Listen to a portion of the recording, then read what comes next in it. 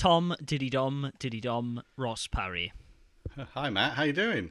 Not Long bad. time no speak. It has been a while. Shouldn't have left you without a dope podcast to step to. See, I think I've done like all of my Tomisms and like we haven't done a podcast in a while isms. Because we do this a lot recently. We're pretty infrequent. The thing is, we do come back and we do one. We do one. Which- I had we the do same thing one. when I did a biographic the other week. This week, in fact. Someone said, like, oh, I thought this channel was done. And I was like, well, we would have told you if it's done, but it isn't. So here we are. Yeah. Matt's the kind of guy who'll tell you if he's going to stop doing his thing. So to speak. Exactly. This is what it is. Anyway, let's crack on with it. It's Top Matt Attack.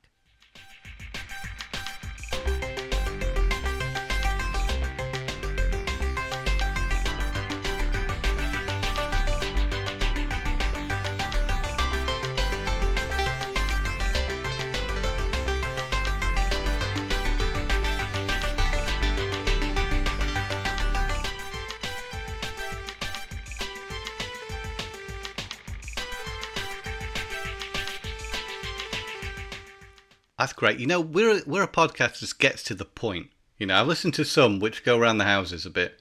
You know, we do have our introduction, but then we know when to stop talking and to talk about video games. Exactly. We like to, get to it. We know something about the crunch, Tom Parry. Yeah, absolutely, we do. This other podcast, they know nothing of the crunch. Sorry, I don't know why Marty Bush is in my head. You all right? I'm well, thank you. Yeah, I've been playing a few things. Also getting back into collecting a little bit, but then really pulling away from it just recently because I'll talk about that a little bit on the podcast. But yeah, I've played bits and pieces, so I've got a fair few things to talk about, not in any real depth, but I can tell you what I've been playing and maybe make some recommendations. How about yourself, Matthew? I've been kind of doing the same, to be honest. It's been despite being on vacation for the last 2 weeks, it's actually been quite busy because I've been doing stuff which hasn't really freed up much time for like recreational gaming. I don't know how people do it. To be fair, I don't know how people play as many video games as they seem to, but perhaps it's more their job. Perhaps they earn their living around it. No, so as someone who played a lot of video games, who then this year transitioned to someone who reads a lot of books, I know how you play a lot of video games, Tom Parry. It's at the expense of everything else. You cannot like keep on top of the cultural zeitgeist with absolutely everything because there's just too much stuff out there to do. And if you want to play a lot of games, you have to make playing video games your hobby. The obvious thing this always seemed insane to me is I was having a conversation with someone yesterday about like Smash Brothers, and they were saying like, "Oh God, I used to be good at Smash Brothers. I'm just playing my brother-in-law, and he's beating me." I was like, I've just come to the understanding that I will never be absolutely amazing at one game unless I'm constantly playing it, because that's just not the way I enjoy playing games. I did it a little bit with Fortnite. I dipped my toe in and was like, oh, I could be quite good at this, I think, if I play it a lot. But I don't... I like variety. Like, it's nice to have something that you can go back to and play when you feel like it. But I feel a lot of those games that are kind of skill-based are such a treadmill that you need to keep playing them. I would like the equivalent of, like, Scrabble, something that's a game that you can kind of turn back to that you're not really going to get better or worse at. Yeah, but you can just kind of play again and again. I guess for some people that's Tetris. I guess for some people that is other games like Call of Duty because they've played it so much, but I don't know. Yeah, even Tetris, though, I think if you haven't played it for a little while, you might be a little bit rusty. Yeah. I think it can be applied to anything, really. I have my bad days in Soul Calibur, and I've been playing that every week constantly for most of my adult life. So. This is true. Yeah, definitely all the time I've known you, at least. So yeah. Anyways, what have you been playing like new that we should talk about on this podcast? Okay, new. I got Klonoa, the what's it called? Fantasy Reverie series. Yeah, I can say that because I also got a copy of it. Look, I'm leaving it at you right now. I also got it on PS5 as well. Yeah, I got it on PS5 actually. At your recommendation. Oh yeah. Well, that's after playing the demo of the Switch version. In comparison to the demo of the version I played on the PS5, it just felt a lot nicer to play. Yeah. The frame rate was better. I think that's just what it is. One was probably running at 30, whereas the other at 60. And with a game like that, I did notice it. However, when I played the original Klonoa, I must have played it at 30. Yeah. Unless it was optimized for PAL, I don't know. Anyway, I noticed it, so I thought, well, I'll get the because initially I thought I'll get it on Switch as well, but PS5 made the most sense to me. My PS4 hard drives are full. Yeah, it was the same price on PS5 as PS4. Yeah, just get it on PS5. I thought. Yeah, well, I was in Germany because we don't really have any specialty games retailers here in Denmark anymore, and it was the day it came out. I was like, oh yeah, shit, Klonoa's out today, and I saw it on Switch. I was like, maybe I'll grab this on Switch. This feels like a good Switch game.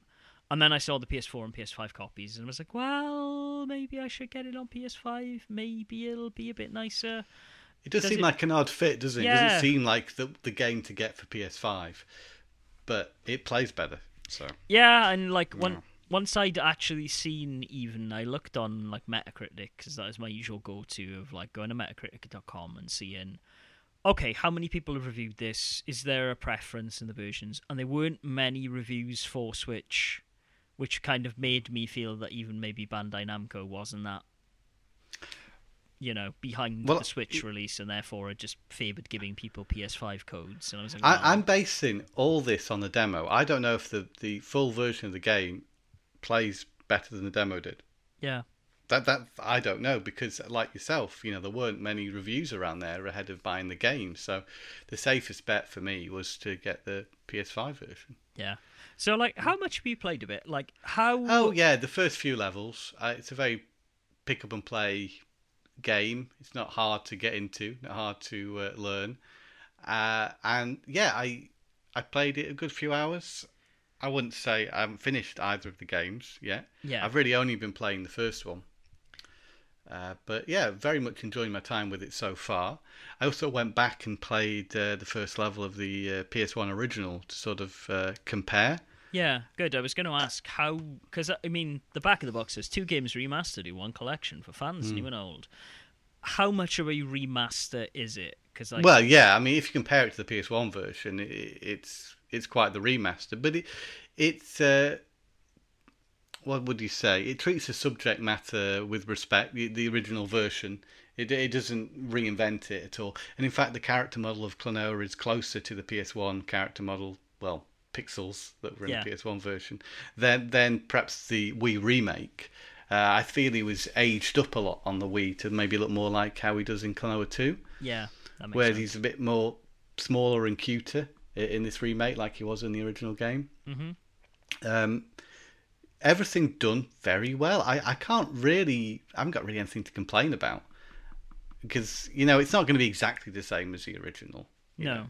In terms of maybe some of the art direction, it's slightly different, but not in a way that it feels jarring. It's not like Master Chief Collection, where the levels looked entirely different, pretty much, if you turn on the remastered graphics. Is it fair to say then that it's kind of like the Wind Waker remaster for the Wii U, in that you look at it and you understand, like, it looks like Klonoa probably does in your memories? Is it that good? It's more from my recollection, it wasn't the bloody hell, the Wind Waker remaster very similar to the GameCube version? No. If you honestly, is it not? Go back, it is the same game, just like neatened up, and they've removed some of the grindy bullshit. But like, it looks so much better. Like, go back and look at the GameCube version compared to it. Yeah, I mean, yeah, it looked a lot better on the on this new remaster they did on the PS1. Yeah, but I guess there's a charm to the PS1 version. It doesn't look ugly. It just sort of, that's how games looked then. Yeah, and Klonoa was quite a unique game at the time. You know, having a 2D character in a 3D space. I remember. I mean, isn't Tomba the same? If I'm thinking back to some of those games. It was the PS1 platformer, 2D, 3D platformer era. I've got no complaints about this remaster. I think it plays great, looks great, and yeah, it's reasonable for what you get. You get 2 full games. I guess they're not the longest games ever made. No. But if you're a fan of Klonoa and you've played these games before and enjoyed them, this is a nice upgrade, and definitely comes recommended. I really like Klonoa, which is why as soon as I saw that this was out, I was like, well, I'm definitely going to pick it up. The style of gameplay still feels unique now. The picking up objects and bouncing off them. Yeah. Picking up enemies and bouncing off them is it is Klonoa, and it is a unique proposition within video games. I mean, there are other platforms where you pick stuff up and throw them, but there's a certain flow to Klonoa, and I think that's down to some really clever level design. Yeah. Not overly complicated, but quite well thought out. The way you move in a 3D space, in a sort of on a 2D plane. Yeah. There's a lot to appreciate in its game design, and the music's great as well. The whole atmosphere has a certain atmosphere, doesn't it, Klonoa? Yeah. And so, great to see it return, I think. I look forward to playing it. Like, you just reminded me that it is pretty short, so maybe I'll even dig out my PS1 copy and the Wii copy and give those a play and see. Do you have it physically on PS1? I do indeed, yeah. Weirdly, I have both the actual release of Klonoa, and for some reason I managed to get like a review copy of Klonoa in a flea market here ages and ages ago. It's quite a collectible game nowadays, isn't it? On the second-hand market. To be fair, I haven't really checked how much Klonoa goes for these days. I've got it as a PlayStation 1 digital download for the PS3. Oh, Jesus Christ! Yeah. I did not know it was worth that much money. How much, Matt? Well, there's 2 listings on eBay at the moment. No, these aren't finished listings, are they? No, these are by it now. I'm gonna just check the sold listings because there's someone trying to sell the game without a manual for 150 quid, and then someone trying to sell a boxed copy complete for about 300. And I don't believe that for a second. That seems insane. That seems a little bit much to me as well. Someone sold one for 100. I've also seen a buy it now one sell with the point blank demo for 216. Seems to be about the £100 range. I really regret not buying the beach volleyball game because I saw that. Yes, that can be quite cheap.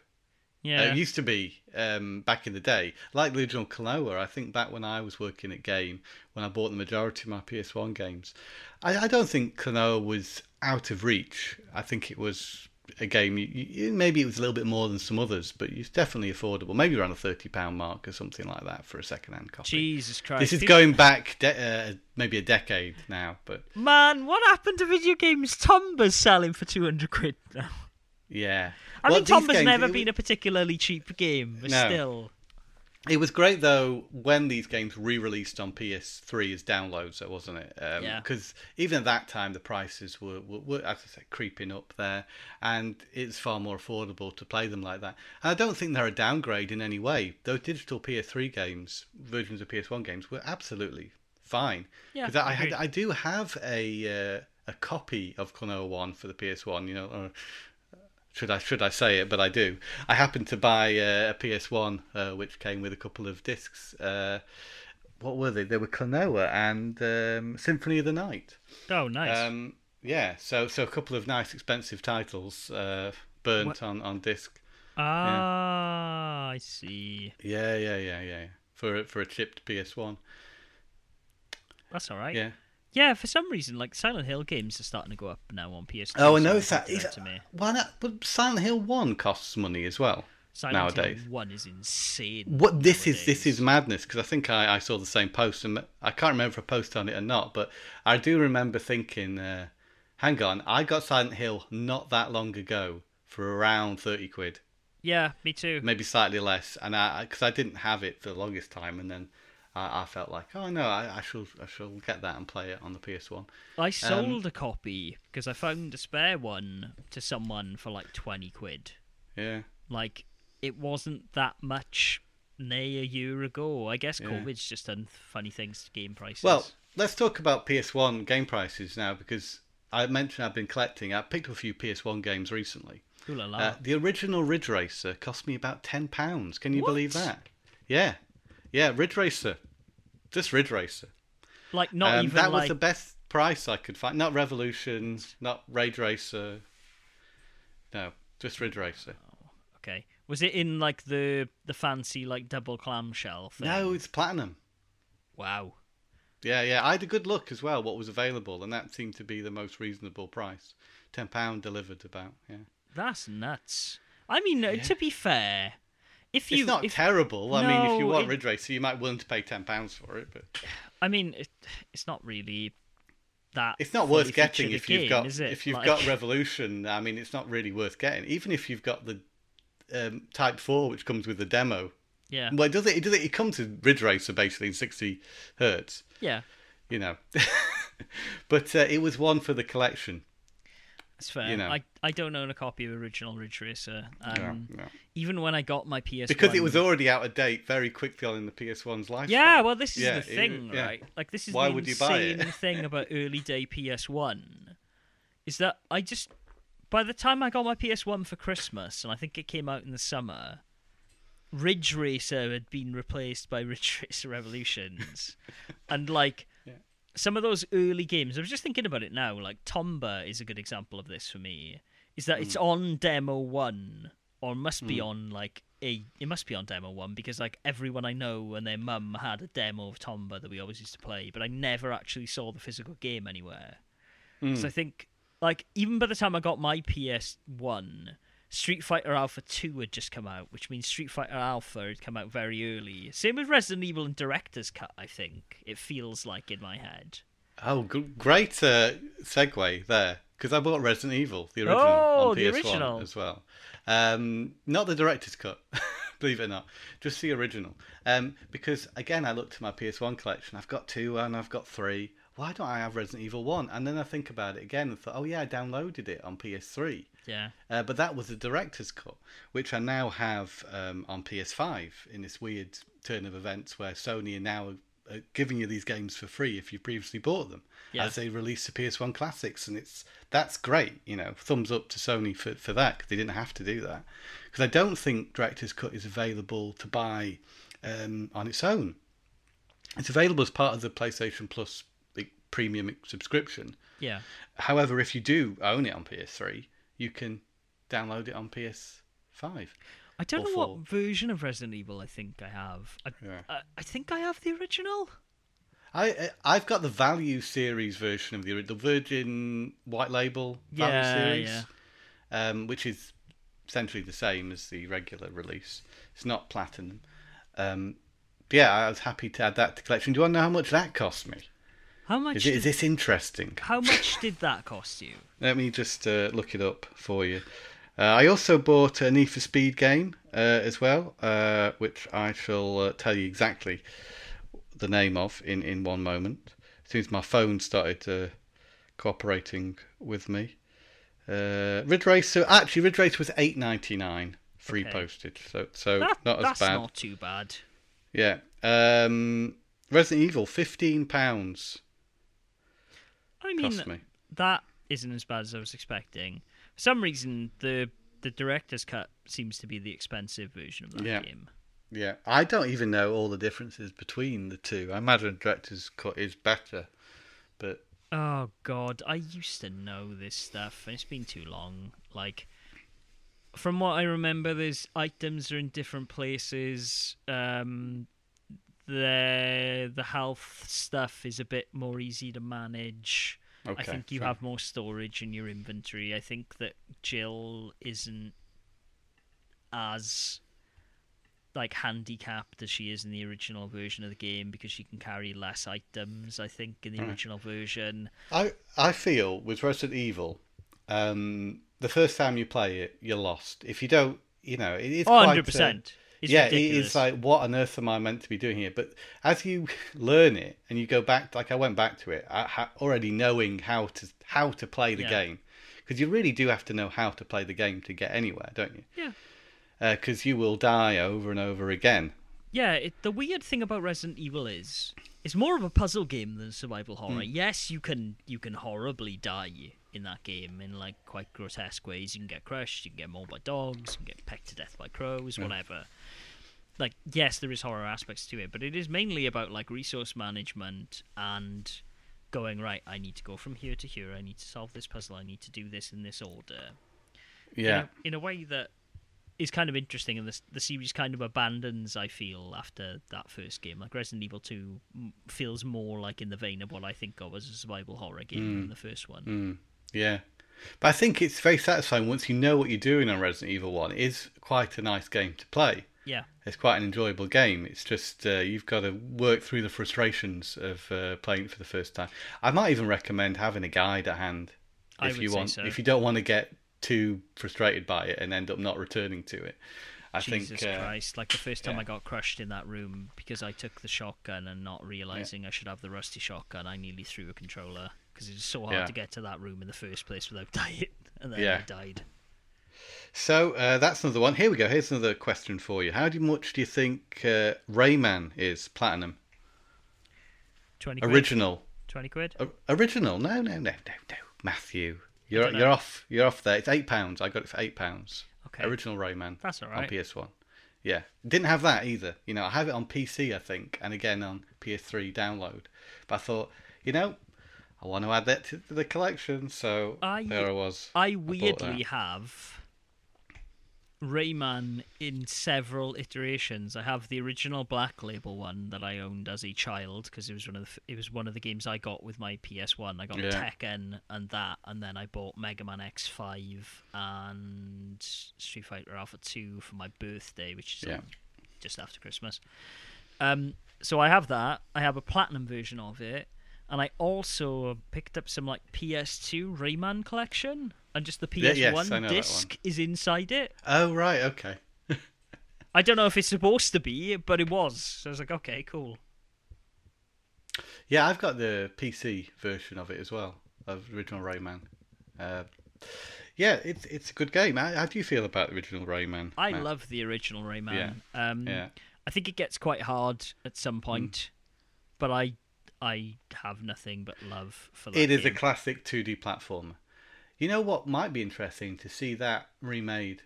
I know the flow of it is totally different from Rayman Origins, which is more sort of momentum based, isn't it? It's faster, whereas Rayman 1 is not like that at all. But to see the game reimagined, maybe in that style, cool. That would be an interesting remake project. I would like a remaster of Rayman. I think that would be good. Because it is a good game, so you might as well... 100%. I think it's got a lot of charm as well. There's not a lot of like actual storytelling that goes on in that game, but there's a bit. It's great. But yeah. Need for Speed Road Challenge. You ever heard of this? No. It's known as Need for Speed High Stakes in America, and it is the second to last Need for Speed game released on PS1, or is it the last one? I can't remember. Anyway, it's worth looking at in terms of its visuals. Also, it plays well, which helps. But it's an astoundingly good-looking PS1 game. Yeah. And check it out if you can. It's a high recommendation from me. It's very playable and looks great. Maybe it doesn't run as fast as some games. I think that's probably because it looks so good. Yeah. Maybe the frame rate takes a hit because of that, but it's still very playable. That is a little bit more expensive. Platinum version cost me £16. Ooh, I actually saw this a couple of weeks ago. Right. I had assumed that you had. It's a good racing game. It really is. And I only found out about it relatively recently. I wasn't aware of this game prior to a couple of weeks ago.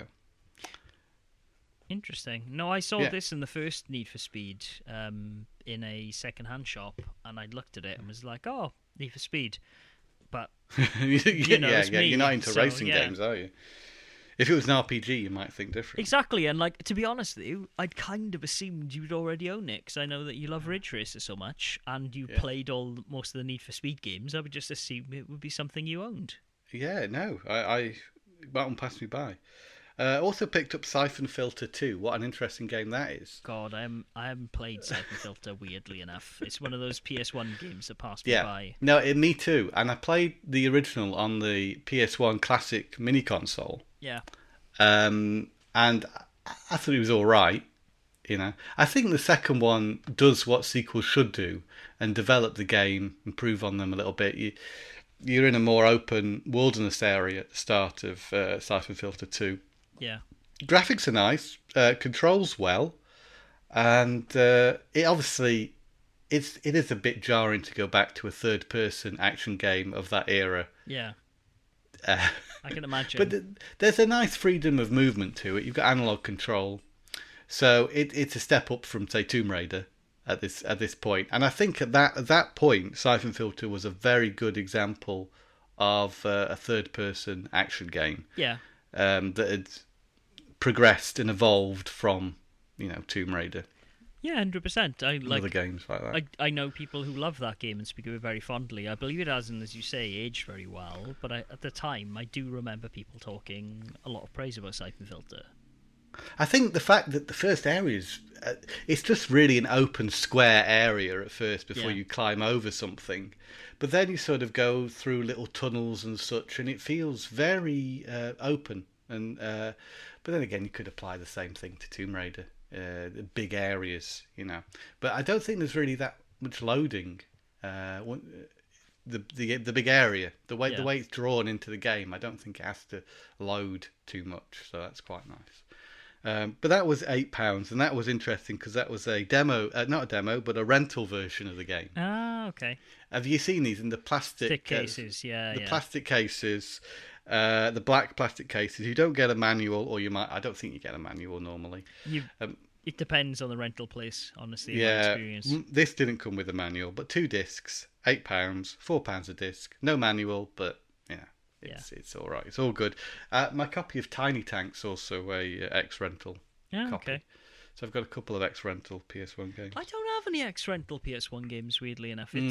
I don't know, it's something about the form factor of that case. And also, It's smaller. It's smaller than a regular PS1. I also... Most of them I tend to see, not that I see much PS1 these days, they also tend to be really battered. It seems to be like a soft plastic shell that doesn't really hold up well to the test of time. So, then again, saying that, neither does the brittle plastic of PS1 games, but... No, brittle. Yeah, exactly. I'll quickly finish up with Burnout 1 on PS2. Have a guess how much that cost. Burnout 1 PS2. Can't imagine that costs a lot. £5. £2.60 delivered. Okay, fair enough. I imagine if you walk into CX on the high street, you probably get it for 50p. But the convenience of... I don't know about that anymore, Tom. I don't know. I think Burnout 1 is not a collectible game in any sense of the word. Hey, you say that, but I don't agree, because like Silent Hill 2, I've passed up on so many copies of Silent Hill 2, and that game now sells for £50. Racing games are different. Although saying that, Need for Speed cost me 16, so exactly. I guess but in terms of something like Silent Hill, which is a franchise like that, I mean, Burnout's a franchise, but I don't think people get nostalgic for old Burnout games. Maybe they do, because everyone loves Burnout 3, don't they? Yeah. Takedown. Anyway, the last game I can talk about here in this sort of PS1, PS2 section is Disney Pixar Cars Mater National Championship, which I picked up for Xbox 360. Okay. I think I have that on the Game Boy Advance. Okay, it's pretty good. It's solid. If you like racing games, then it's pretty. It's got an open world sort of hub area where you go like in a Burnout kind of paradise way, select races by stopping at certain points and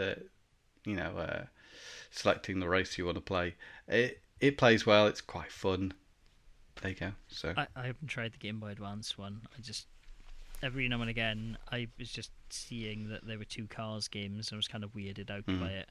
I think I have it boxed actually, which looking at eBay seems to be quite the rarity, which is very interesting. Very nice. Well, before I've got a couple more, but seeing that I even talked about Xbox 360 there. I want to hear what you've been playing, Matthew. Well, I mean, I've been playing a couple of bits. I can talk about my flea market failures in a little while because we kind of talked about collecting a lot. I beat Citizen Sleeper.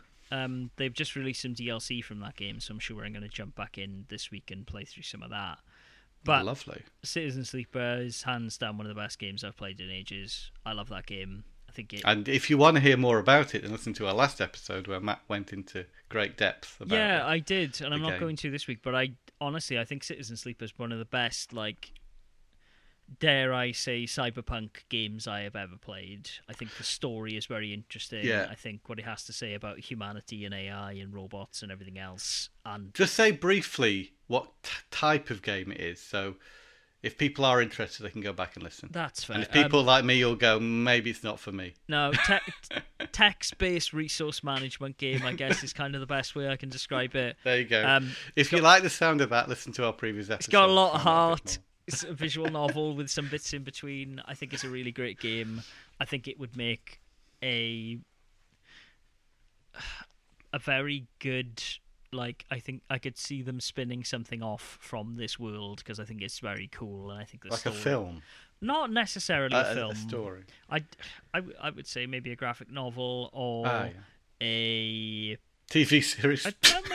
I could see a short anime or something from this. I don't think that would ever happen, but I rate Citizen Sleeper a lot. I think if you enjoy cyberpunk fiction, check out Citizen Sleeper. I think it's got some cool things to say. Can get that on what platforms, Matthew? You can get that on the Switch and PC, I believe, are the only two platforms it's available on. But go check it out. It's really cool. I played a lot more Neon White as well, which is first-person card-based puzzle platforming.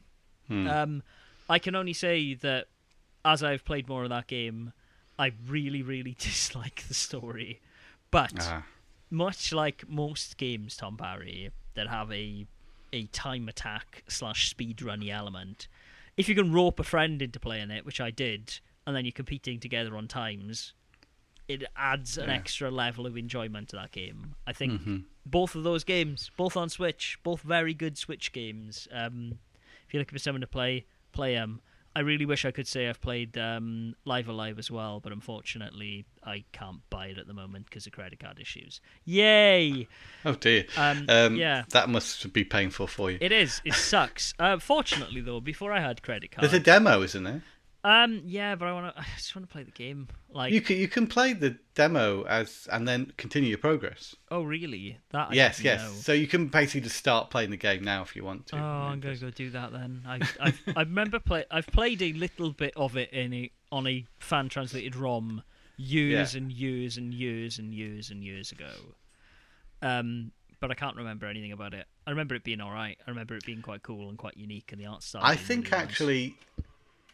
The idea of it appeals in a way that each character's story is relatively short, so you can actually enjoy something as a whole. Yes. So if you, in a relatively short space of time, which I feel that maybe more role-playing games should consider this, because if you want to see a story through from beginning to end in a role-playing game, you're usually going to have to sink many, many hours into the game. But if you enjoy a shorter story in maybe the space of 2 hours, for example, I think that's really quite appealing to someone who isn't really into RPGs. I think it's really cool because usually when you experience that stuff, the Saga games have always done that. You've always had choose a character and see their small vignette story.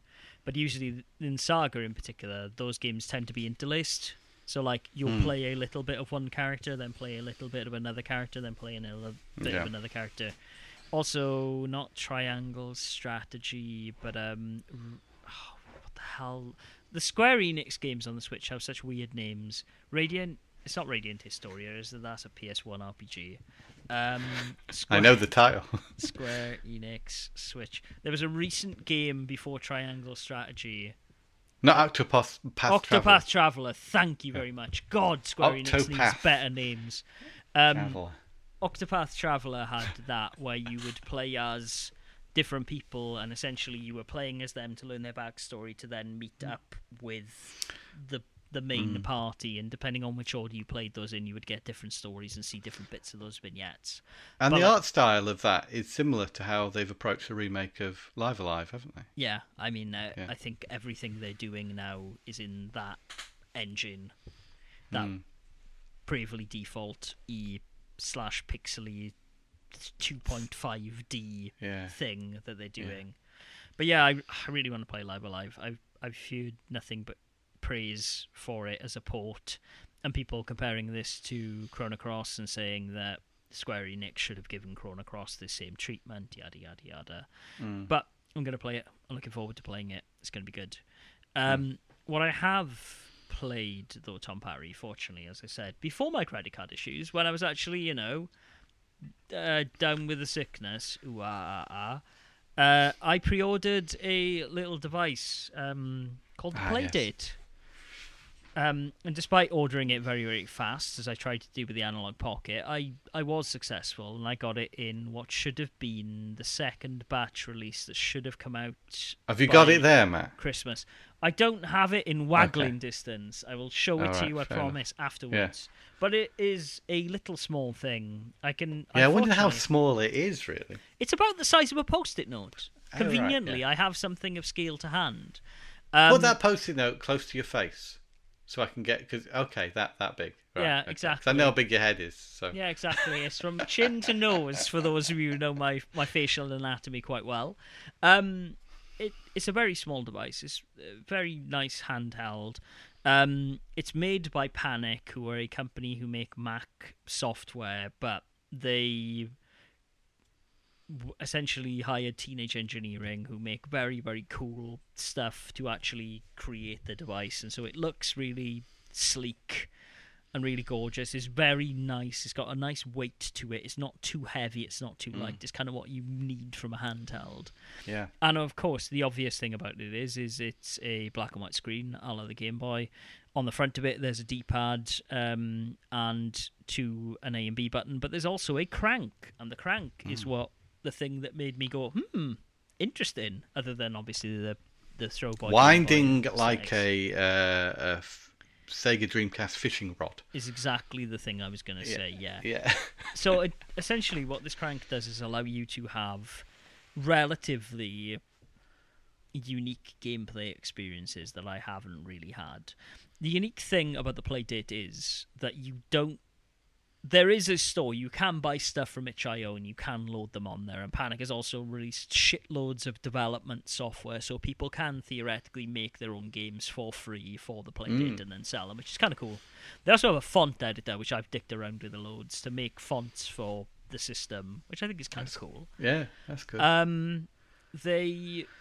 So how they release games is the Playdate itself came with a season 1 of games. Mm-hmm. Have you paid for everything up front? Yeah, they come with the console, which I think was about £200 or something around there. But you get this console. I think it might have been £200 with shipping and tax, to be honest. I think it's a bit cheaper than that. I think it's about 100 and something. Okay. But it arrived. It had a nice little magnetic flip case on it as well, which is purple. So it's purple and yellow, which I know two colours that appeal to you, at least the yellow bit. And I like purple as well. I know. Yellow's my favourite. I know you don't like green and purple. I know you have a particular... Do I? Yeah. About the colour combination? Yeah. I've heard you scoff at the idea of like purple and green cushions before. I seem to vaguely remember. Wouldn't have them in my home, I don't think. I purple and green, I imagine, is right up your street. Depends. Haven't you got like a purple and green T-shirt or something? I probably did at some point. Like a lime green with a purple. I'm more into like teal and purple. I'm more into like that 80s flavour of Hang Transformer. on a second. What are we talking about? That's the most Unit 1 Evangelion. That's the most appealing one, and that's purple and green. I actually think Unit 2 is more appealing than Unit 1.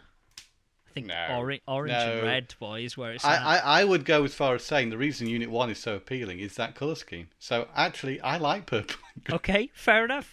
I take it back. Let it be stricken from the Tom Parry fact record. Whoever's updated the Tom and Back Wikipedia, don't put that fact in. Tom hates purple and green together. Tom hates purple. It's and a green. lie. It's a lie. Slander on the podcast. No, so it's got this nice little case. Anyway, I digress. It essentially what happens is on Monday of every week you are given 2 new games to play, so they don't just overwhelm you by going like, yes, all of these games, enjoy them. Yeah. Which is great, because I think right now we are overwhelmed. You have any subscription service, you've got more than you possibly need on that. Yes. I'm talking about music or film, whatever. Yeah, it's very nice. It's actually become a mini Christmas morning on a Monday morning, especially tomorrow. I think when I will be going back to work after a holiday and going like getting up and going like, oh, what have I got to mess around with on my? So you'll actually play the games you've got rather than just maybe not even playing some of them because there's just too many. Yeah, exactly. And to be fair, it doesn't mean that I've not looked at some of them and gone like, this isn't really for me. But there has been enough so far, 3 weeks into it, that I think the games have been quite cool. So the first week was Whitewater Wipeout by Chuhai Labs, which is a surfing game where essentially you need to turn the crank not only to go up and down the waves, but when you're in the air you can do tricks by turning the crank certain ways, which I thought was quite cool. Is it like California Games or something? Yes, it is very much like California Games. Yeah. I am not the biggest fan of it, I have to be honest. I feel it's a bit finicky, but I'm not a fan of California Games. And neither am I. I appreciate what they're trying to do. I think it's a cool use of the crank, but I was like, okay. The first game that came with it, though, was a game called Casual Birder, which is essentially like a Pokemon clone. It's actually really nice. You are a small kid, you get given a camera, and you are on an island, and you are essentially trying to take pictures of birds with your phone camera to like be the best bird spotter on your island, and you're trying to like catch them all on film. It's really cool. It's got a lot of heart. The writing in it's really nice. It feels kind of more like Earthbound meets Pokemon than I kind of expected. Are you using the crank in this? You are using the crank to adjust the focus on your camera. And you're using the D-pad to then aim, and so you're trying to crank to like get. That sounds interesting. Yeah, it is, and like a lot of the games do have stuff like that to them. The second week was probably the game you might have seen with a lot of this stuff, called Crankin's Time Travel Adventure. I haven't quite figured it out yet because I played a little bit of it. And essentially what it is, you're this little like stick man, tin man thing, and you I know the one. Yeah, you get a little mail saying like you've got to be at your date at 3:00, and you wake up at 3, and then you just have to like crank like a crazy person, which brings perhaps one of my first complaints. Crank like a crazy. You need to crank like a crazy person. You need to embrace your inner Jason Statham and just crank like you're in a crank crazy person.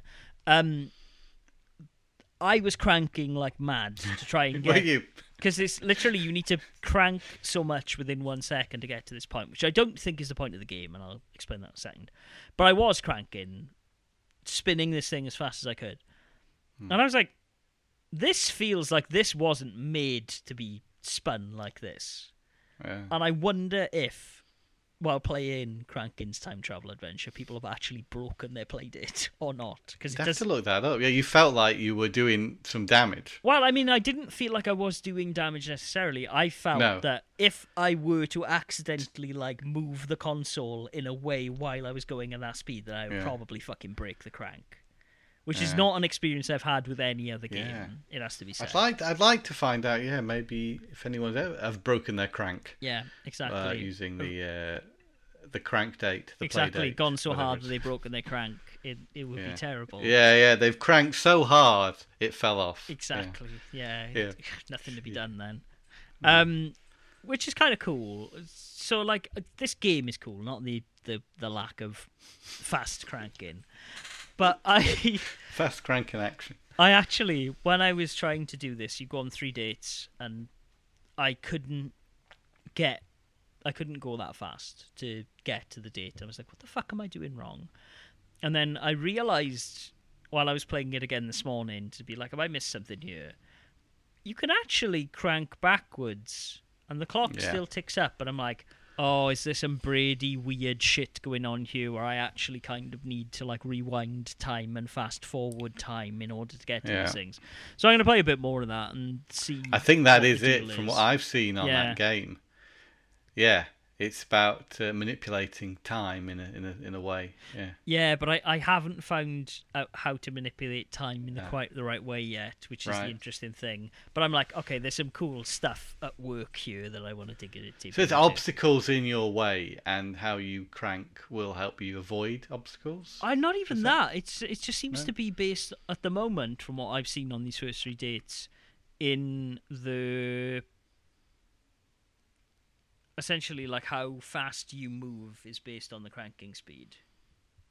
But again, I've also managed, like I said, to rewound time and get him to sit back down and do all these other stuff. And I'm like, there's definitely something here. I'm going to dig into it. So this is on the play date, and it's a game where you have to get to dates. Yes, it is. Interesting. Yeah. There's a game called Boogie Loops, which is less of a game and more of a music generator. You have like a dancing panda, a bunny, a cactus, and a slice of pizza at the top of the screen.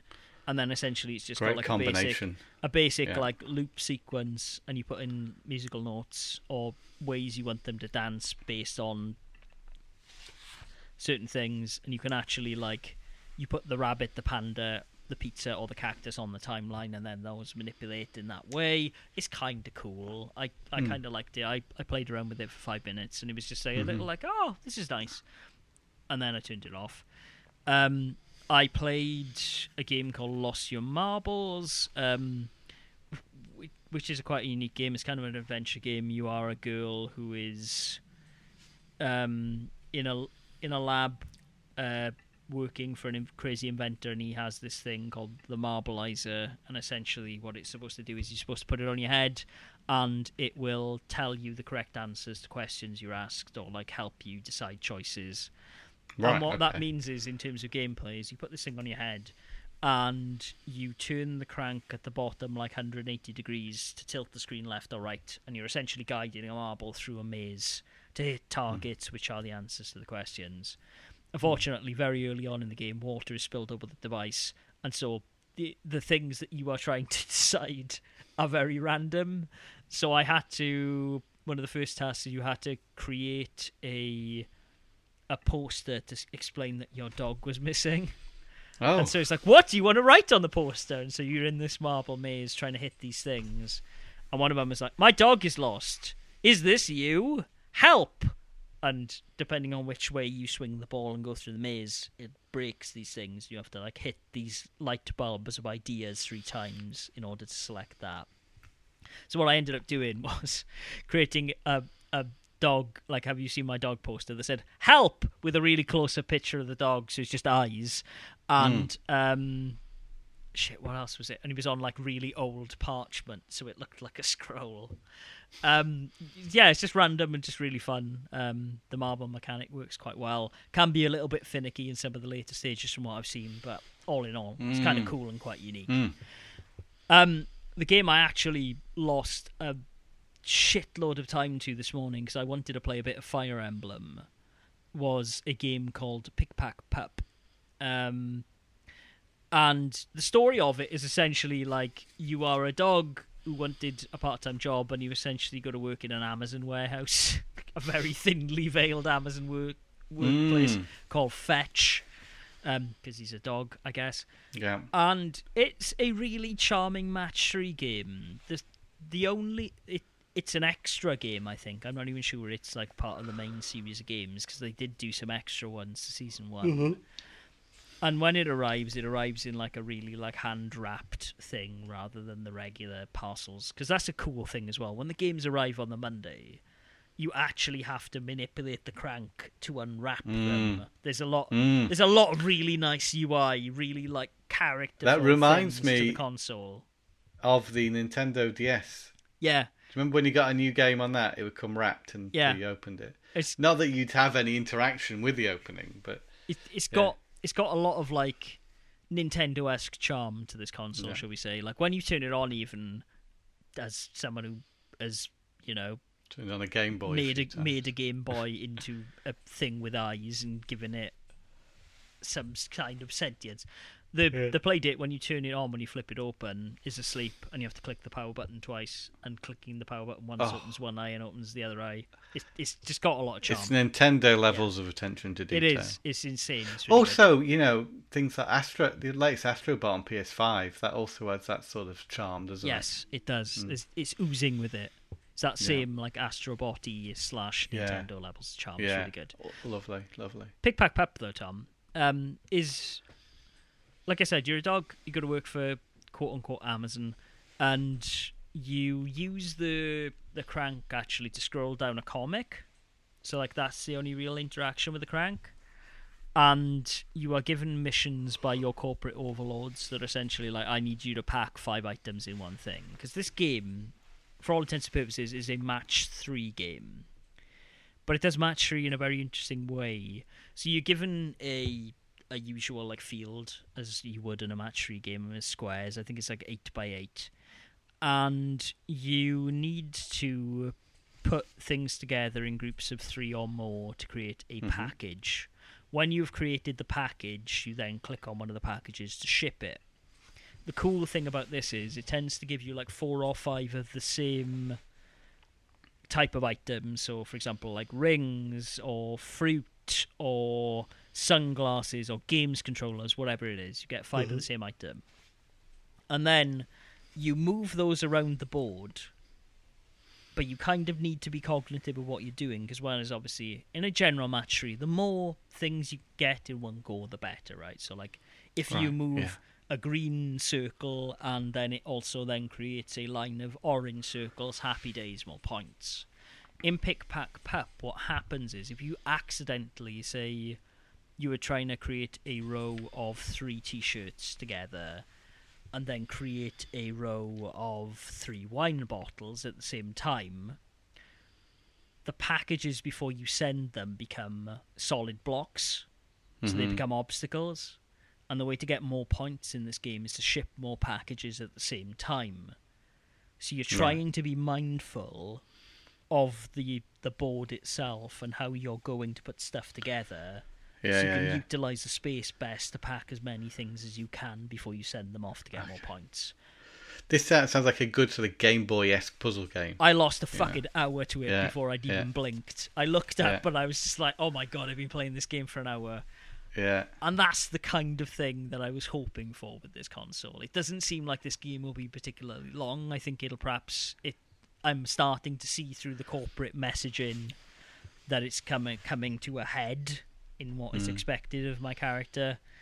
And, the writing is quite tongue-in-cheek. It is very, like, anti-corporation. It's like, oh, yes, work harder, more profits, etc., as you would expect. The style of these games, from what you've described, really appeal to me, because some of my favourite Switch games are things like Part-Time UFO or What the Golf, silly puzzle games. All of them are silly puzzle games. Silly puzzle games. All of them are silly puzzle games. I love a silly puzzle game. Exactly. And like when I saw this, I was like, oh, I imagine that the crank for this console could give some really cool things.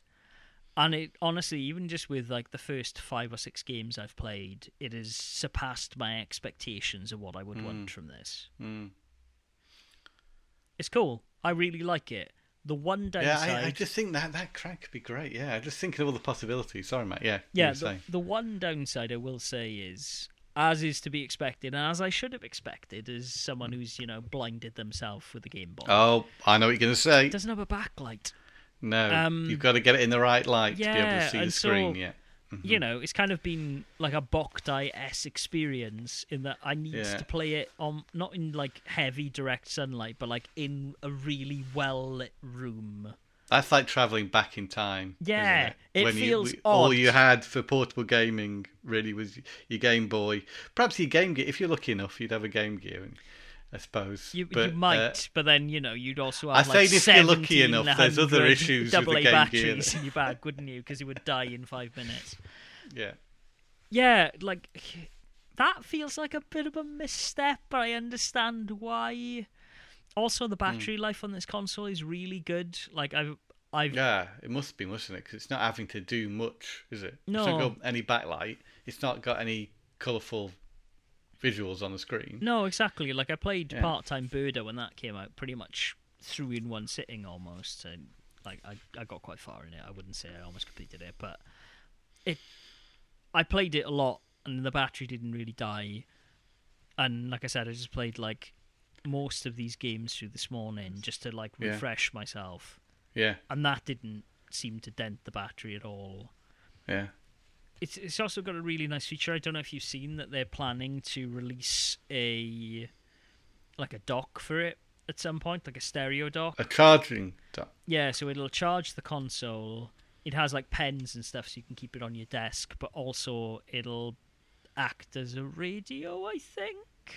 Oh. But that looks really cool. But what the good thing about this console is when it's on like sleep, unless you turn it off, it's got a clock. Just like really lo-fi clock, and I'm like, I can imagine having that on my desk at work. That would be quite cool, just to have this thing. And just have a quick crank when the mood takes you. Exactly, just, get on there, crank one out. It would be good. Yeah. No, I That sounds great. Do you think it's worth the money? I mean, so far, so good. It's quite an expensive device, but it's quite a unique quite an device at the same expensive time. And you device. get all those games, don't you? So Everything by Teenage Engineering is expensive, though. Like, this is the thing. Like, and that the level of quality is there. Like I said, while cranking very fast, I was just like, is this going to break? it didn't. It didn't, so fortunately. that's it. Yeah. I'm not sure if that is a thing, but that is the only bit that I'm like, none of the games have required me to go fast so far, though. Like, that seems to be a thing where people have realised maybe we shouldn't, like, accidentally make you break this console playing the game. But I'm 6 games into the series. I can see that there is a game called Flipper Lifter and Iconic Memory that I will get tomorrow, which I look forward to playing. And Season 1 contains 24 games, which when you consider, like, most of these games seem to be, like, 3-4 hours in length. And they're you have to included in think the what cost of could be the console. individual pricing for these games. Yeah. And then you add it all up, and it's probably reasonably good value. Yeah, it seems alright, honestly. Like, I love the form factor of the thing. Obviously, I'm slightly biased by the fact that I love the Game Boy so much. But even, like, I'd say there's, like, 3 of those 6 games I've really enjoyed playing. But I've really enjoyed playing them. So, it is what it is. I think it's good value for money so far. I've enjoyed playing it. Obviously, it is a bit of a luxury thing, but... Do you know if it's still available, or is it one of those things like the Analog Pocket where you're going to have to wait if you want one? I think there is a waiting list for it. I think it is open pre-orders, unlike the... Well, no, Analog Pocket's also open pre-orders now. But it says it's going to ship in 2023. It's $180. You can buy it with the case for $200. I think I got the case for free because of the delay. Shipping's pricey, or shipping wasn't too bad. Unfortunately, they do tax you outside of the US on checkout, which added a bit to it. But honestly, I'd rather just pay them and get it over with rather than pay Danish customs. As you know, customs in Denmark is a particular nightmare. So yes, they don't like you buying South Park DVDs. They don't like you. That's the only thing that got caught once. I got caught once. It was a South Park DVD. But now, Tom Parry, they've changed the law, so anything outside of the EU, regardless of value, you will get taxed on. Tried to buy a pair of socks earlier in the year. I was like, great, it's under a tenner, amazing. And they tried to charge me like an extra 200 krona for a pair of socks. I was like, no, I can send it back then. No, it gets to the point where it's not worth you paying to get it off them. You could just buy it again for the same price. I mean, I could have bought these socks twice over for the same price I would have paid in tax. It just makes no sense. Dear. Makes no sense, no. Have you been playing anything else, or is that... That's pretty much it, you spent most of your time cranking. I did. I spent a lot of time cranking. Like I said, I wanted to play some Three Houses, which was my original plan, and then Pick Pack Pup came into my life, and I didn't. So Pick Pack Pup. I like alliteration. Pick Pack. Yeah. Other than that, I picked up some video games. I too bought a PlayStation 1 game this week, Tom Parry, for a whopping 10 krona. I picked up a copy of Final Fantasy VIII that looks like it's never been played. Oh, that's good. Very happy. Although I have found that those Final Fantasy games on the PS1 don't hold much value anymore. £10, £12. They don't because they've been re-released on everything under the sun, but also, particularly the PS1 versions of Final Fantasy games, Amazon had a massive like fire sale of PS1 RPGs. So all the Final Fantasy games, Chrono Cross, and there was another game that they had that I didn't have. And so essentially... How long ago was this? This was 2 or 3 years ago, I think. Right, yeah. And essentially, like, they were all sealed. So it just, not only did it completely demolish the sealed games market for those games, because, like, Chrono Cross was like, oh my god, a sealed copy of Chrono Cross was a couple of £100. And then suddenly, like, all these PlayStation Hits versions of Chrono Cross appeared and just made that like a £200 game instead. As we've seen things get re-released, we have seen some games really drop in value. If the re-release version is essentially the same or better, then I think, we have seen this a little bit in the retro sort of You market. say that. With some particular titles, other titles not so much. No. But like we was talking about Final Fantasy. Like Final Fantasy, I think games that are readily available and honestly, like, games that would be played by people en masse. Like, I imagine in the same way there's a lot of nostalgia for Ridge Racer. If you owned a PS1 of that time, people will want to play Ridge Racer. Or you always find it with the Game Boy, like Tetris and Super Mario Land always are around the 15 to 20 quid mark. Because those are those games that people will maybe get into retro, buy one later down the line, and then they'll be buying these games. Yeah, because they will want to relive their childhood memories, and a lot of people. But then again, £15 for Resident Evil 1. Yeah, but like director's cut is 40, so yeah. I think it's the rarer games that get re-released that don't really go down too much. I saw that Starhawk for the Game Boy, which is quite an obscure European-only shooting game, has dipped a little bit since Limited Run re-released it. But also Shantae seems to have skyrocketed since Limited Run re-released it, so I don't know. Like, Shantae's now a £700 game for a cartridge, so... That's a bit crazy. Yeah. You know, Shadows of the Damned is going up. Yeah, I'd noticed. I mean, almost as if Tom Parry, us talking about it for like 6 years, going Shadows of the Damned is an absolutely amazing game. People have started to take notice. I've noticed it more so on PS3, but even the Xbox version, it's above a tenner. Whereas there was a point where it wasn't, and it's same. I think with Lollipop Chainsaw as well. I imagine that's gone. Lollipop Chainsaw has gone insanely high priced, which is weird, because do you remember when we used to go to Blue City here? There was so many copies of tens of thousands of copies of it, and that wasn't that long ago. No, and like weirdly, Lollipop Chainsaw, right? I can see at the moment like people are trying to sell copies for like 30-40 quid. I have two sealed copies of Lollipop Chainsaw. So yeah. It's very weird what's happening, isn't it? There was a game that I bought recently, which I thought was quite expensive. What I paid for it. People are charging 130 quid for sealed copies of Lollipop Chainsaw. I should sell those. I bought Dragon Ball Battle of Z. Yeah. On the Vita. And I bought it at this price because all the other prices seem to be double that, and there seem to be very few UK copies. £35.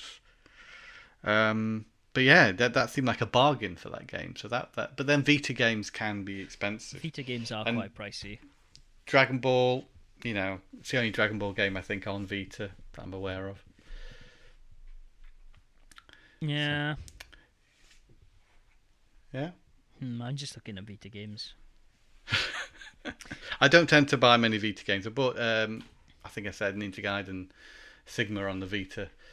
Got both of them now, and that wasn't cheap either. To be fair, weirdly, right? I know they weren't that popular here, even as you will remember. Like GameStop was the only place that stocked Vita, but I never see Vita games here. I mean, I went to a flea market, as I mentioned up front, and I must admit that I saw very little video games.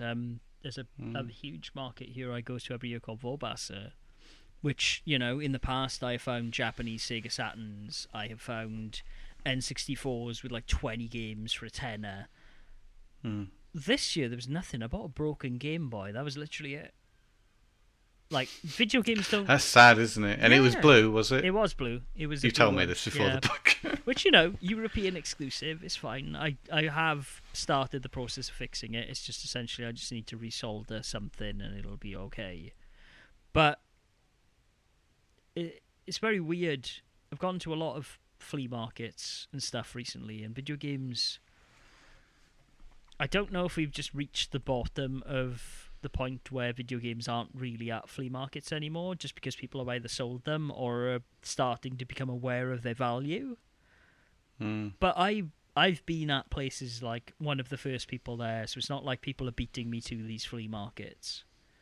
But it feels very much like it did in the UK before I left, where you just would not see anything at a flea market. And if there was something, I think everything's being sold online.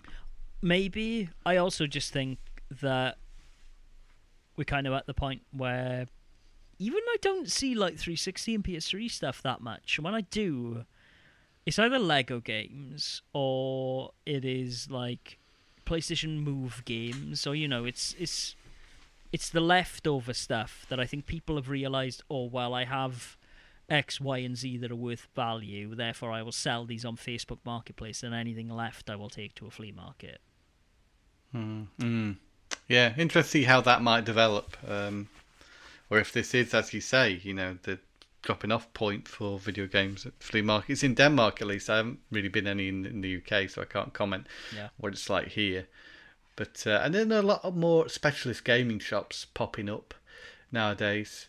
There's one in Leicester that I want to check out that I heard about recently. On Retro Break, the YouTube channel. There was somewhere he went that looked like there was so many games in the video. I thought, there was stuff I wanted. Specialty game retailers don't seem to be a thing here yet, though. No, there is apart from Ruben and Bobby. Yeah, Ruben and Bobby in Copenhagen. I mean, Epic Panda in Aarhus too. Yeah. I mean, there's also Nintendo Pusher in Copenhagen, which is a good store. There are a couple popping up, but like they're not... Like, as I said, there's not even like games retail. I can't really buy new games here. No. I was actually surprised, Tom. You should check out N1 Games in London now has retro stuff, which when I lived there 10 years ago, they never did. N1 Games? N1 Games, yeah. Okay. They have some bits and bobs. Actually, one of my colleagues, a good friend Lauren, was in there recently because she was walking past and was like, hey, is there anything you need? And I got a copy of Wacky Racers, so I'm now like 28 games away from full Game Boy Color collection, something like that. But well, yeah, I'll have to check this out. You should have a look. Is there any video game shops in Brighton? I think there is one in Brighton. I'll have to look. You should go have a look. Yeah. Yeah, but anyway. Anyway, because this is not interesting for international. No, there we go. There we go. Let's wrap it up now. Yeah. Speaking of Brighton. Yeah, exactly. You need to go on your jollies. Go to Brighton. Go ahead, Tom Parry. There will not be a podcast next week. I can say that right now. No, there won't be because Yeah, you're not there, and neither am I. I won't be around. It's all good. Yeah. But we will be back hopefully the week after, if COVID and everything else permitting that nothing happens to either of us in the meantime. Hopefully it doesn't, Tom Parry. Let's hope not. Yeah. No, yeah. I hope you have a wonderful holiday. Thank you. And I hope you, dear listeners, are having a wonderful holiday if you're about to go into it, or, enjoying the summer and not, roasting alive in the ridiculous heat we've had over the last couple of weeks. Look after yourselves and each other is what I'm trying to say. But, also take a rest every now and again. It's helpful. Anyways, if you are taking a rest and want to engage with some more Tom and Matt Attack hashtag content, you can do so in a variety of places, such as on Facebook. Great for trips, yeah. Exactly. Sorry, I just had to throw it in there. If you're going somewhere, you're on a train, plane, automobile. On a plane, doing the washing up, Tom and Matt Attack for that. Why not? Find us on Facebook at facebook.com/Tom and Matt Attack, on Twitter at TeamAcast, at GameBoy for me, at Tom Parry 11 for him. We are also in a variety of places where you can listen to us, such as tomomattack.com/podcast, blastprocess.com. We're also on the iTunes, the Stitcher, and Spotify. Well, in iTunes, give us cheeky ratings, subscribe, etc., etc. Share the podcast around, share the love. As Tom mentioned, I believe on the podcast, he might not have, I did a boy graphic. I did, actually. It was me. I mentioned it up front. I did a boy graphic on Othello for the Game Boy, as I promised on this podcast I would a couple of weeks ago. There'll be another one hopefully next week on Dr. Mario. Let's see how that goes. So give that a look if you haven't already, I guess. Plenty of hot content coming your way. Hot con, as we call it, yeah. Enjoy that hot content. Tom Parry will be enjoying a pina colada in Brighton, and I will... be hopefully enjoying some sunshine here in Denmark. Let's see. It's looking a bit dreary at the moment. Oh well. It is here, to be fair, so let's see how it goes. Yeah. All right. Okay, mate. Well, lovely speaking to you as always, and thank you, dear listener, for listening to us. Until next week, be sure, as always, to game on. Game on. And by next week, I mean next time, obviously. Ah! Of course.